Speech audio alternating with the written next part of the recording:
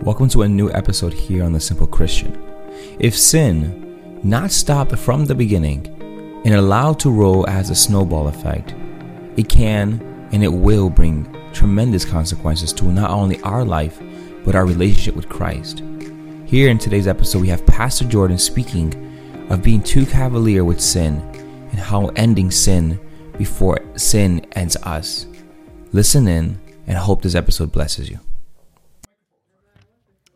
Isaiah chapter 59 is where we're going to be tonight. I'm going to go back to chapter 38, but I'm not going to be long. I'm going to get right to the point. And we're going to begin in Isaiah 59 and verse 1. I'm going to read a lot of verses. Let's just let the word of God preach to our hearts tonight. Let's do that, okay? Isaiah 59 and verse 1 says, "Behold, the Lord's hand is not shortened, that it cannot save, neither his ear heavy, that it cannot hear." I like that he starts this way, because he's about to be very serious and very frank with his children. Listen to this. "But your iniquities have separated between you and your God, and your sins have hid his face from you, that he will not hear. For your hands are defiled with blood, and your fingers with iniquity. Your lips have spoken lies. Your tongue hath muttered perverseness. None calleth for justice, nor any pleadeth for truth. They trust in vanity and speak lies. They conceive mischief and bring forth iniquity." It gets worse. Verse number 6. Let's go down to verse number 6. "Their webs shall not become garments, neither shall they cover themselves with their works. Their works are works of iniquity, and they act of violence is in their hands. Their feet run to evil, and they make haste to shed innocent blood. Their thoughts are thoughts of iniquity. Wasting and destruction are in their paths. The way of peace they know not, and there is no judgment in their goings. They have made them crooked paths. Whosoever goeth therein shall not know peace." Verse 12, I'm skipping a lot. "For our transgressions are multiplied before thee, and our sins testify against us. For our transgressions are with us, and as for our iniquities, we know them." Verse 19, "So shall they fear the name of the Lord from the west, and his glory from the rising of the sun. When the enemy shall come in like a flood, the Spirit of the Lord shall lift up a standard against them." Listen to this. You ready for this? "And the Redeemer shall come to Zion, and unto them turn from transgression in Jacob, saith the Lord. As for me, this is my covenant with them, saith the Lord. My spirit that is upon thee, and my words which I have put in thy mouth shall not depart out of thy mouth, nor out of the mouth of thy seed, nor out of the mouth of thy seed's seed, saith the Lord, from henceforth and forever." In other words, God sees a problem. He sees the most grievous of sins. And not only that, but he even goes to say that small sins lead to big sins. They didn't just start out with all these big, gross, immoral sins. They started out with ignoring the small things that no one sees.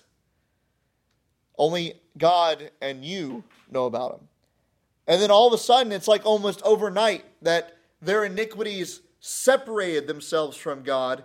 Their hands were full of blood.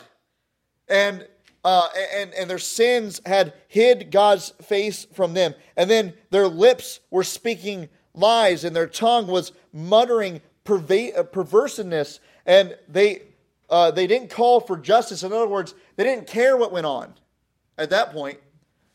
So once they started ignoring these small sins, these big sins they started seeing the consequences of these big sins. But then it came to the place where they didn't care. They didn't care anymore. They didn't call for justice because everyone was in sin. Let's just get to the point. They're in a deep doo-doo, if I can say it that way. They are in a pickle, my friend. In a pickle that they cannot get themselves out of. Verse 20. And the Redeemer shall come to Zion. That's where victory is. Read Psalm 24. You'll read about Mount Zion. That's where victory is. Guys, listen, we are in a pickle that no one else is to blame for except ourselves. The fact is that all of us are here tonight because we are sinners.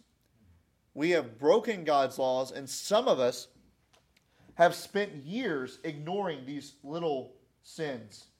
Because for some reason, little means insignificant, and it means that it won't grow into something. Well, we all know that seeds grow into something greater. These small seeds that we plant into the ground, they grow into something bigger.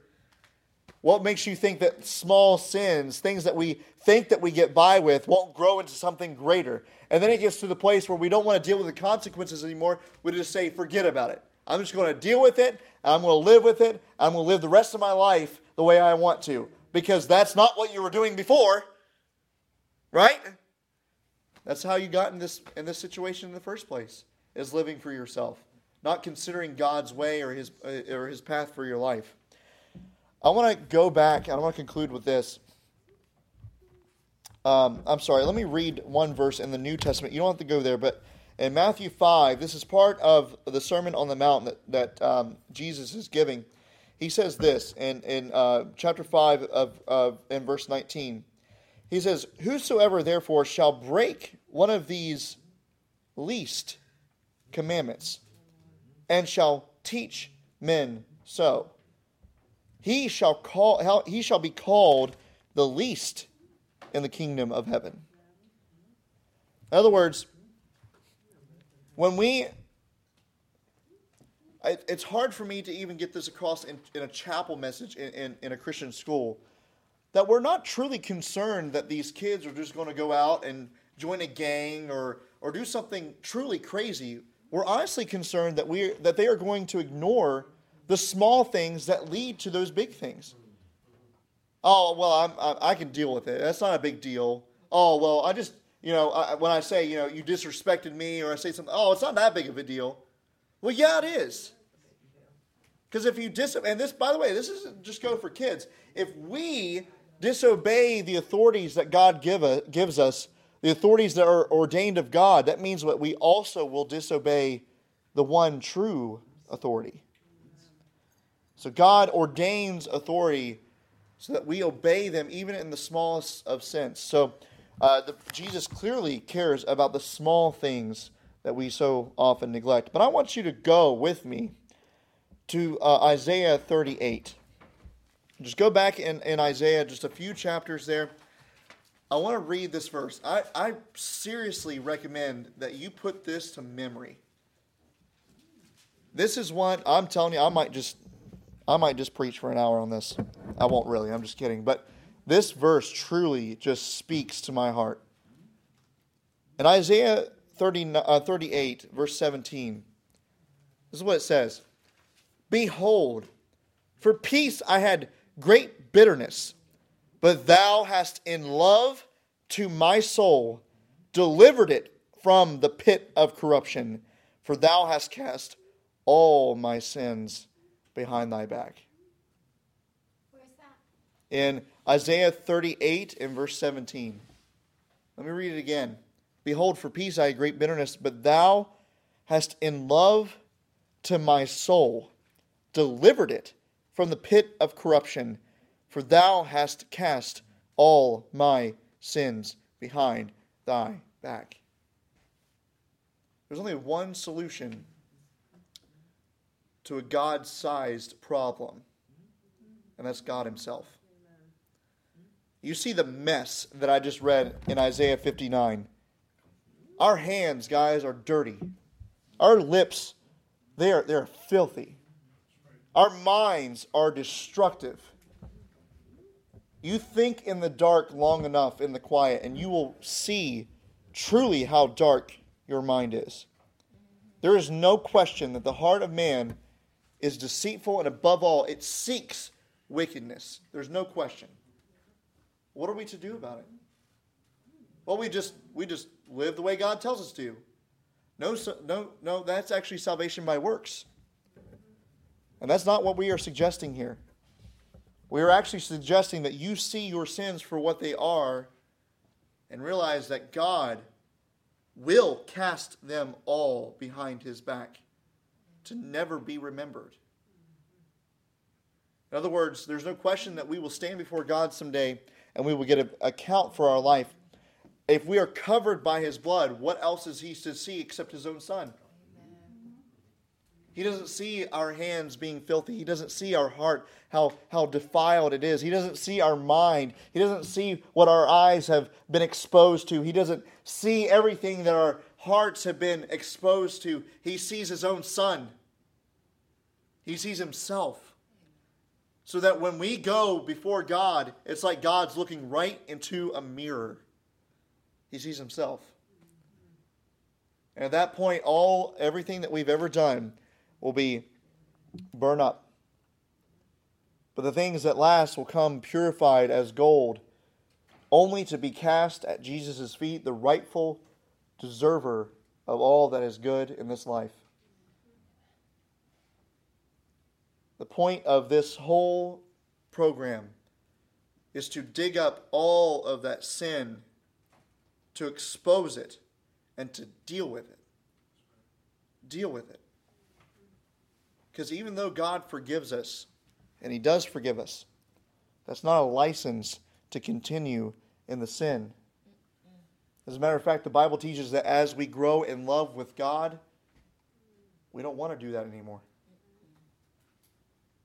Doesn't mean that we don't go off on that path, that old path again, or that the path that we want to take. Doesn't mean that we don't mess up. That's not what that means. It means that when we do mess up, his way is still there. Amen. And all we have to do is just get right back on to where we started. Our God is not a God who just stands in heaven and who just sits and is sickened by everything that we have done. He doesn't just stay that way. He offers a solution to the problem. He says that everyone that comes unto me, I will in no wise cast out. But he also says this, that the sick see a need for a physician. The healthy see no need for the physician. If you don't know that you are a sinner, you can't be saved from your sins.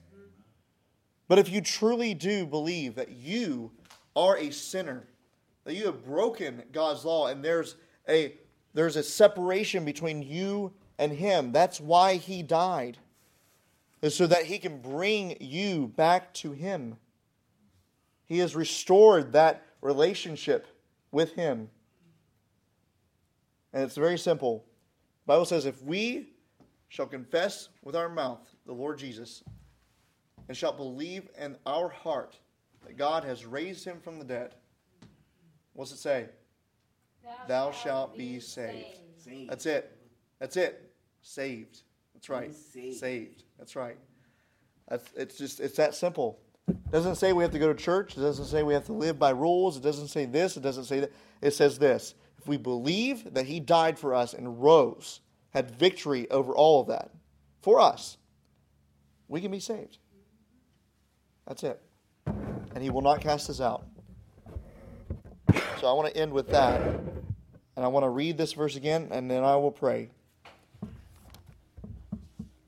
Thou hast in love to my soul delivered it from the pit of corruption. For thou hast cast all big, small, medium-sized sins behind thy back. This is Isaiah 38, verse 17. Isaiah 38, verse 17. Let's pray. Father in heaven, we are so grateful, Lord, that you expose our sin. But not just that, you have a solution for it as well. Lord, a man who exposes someone else's fault and doesn't leave them with a solution that's not love. But love says there's a problem and there's also a solution. The gospel is the good news of your Son, Jesus Christ. But without bad news, it wouldn't be good. The bad news is, Lord, that we need you because we have sinned. We don't just sin. We're not just a sinner because we sin. We sin because we are sinners. That's how we were born. But Lord, you said we can be born again into new life. Lord, if there's anyone here that is seeking a fresh start, a new start in life, you offer it. You offer it. You say, I can take your heart and clean it. I can take your life and give you victory. But more than that, you can restore the relationship between us and you that has so long been broken. Thank you, Lord, for loving us. Help us to love you. Help us to walk in victory. I pray in Christ's name. Amen.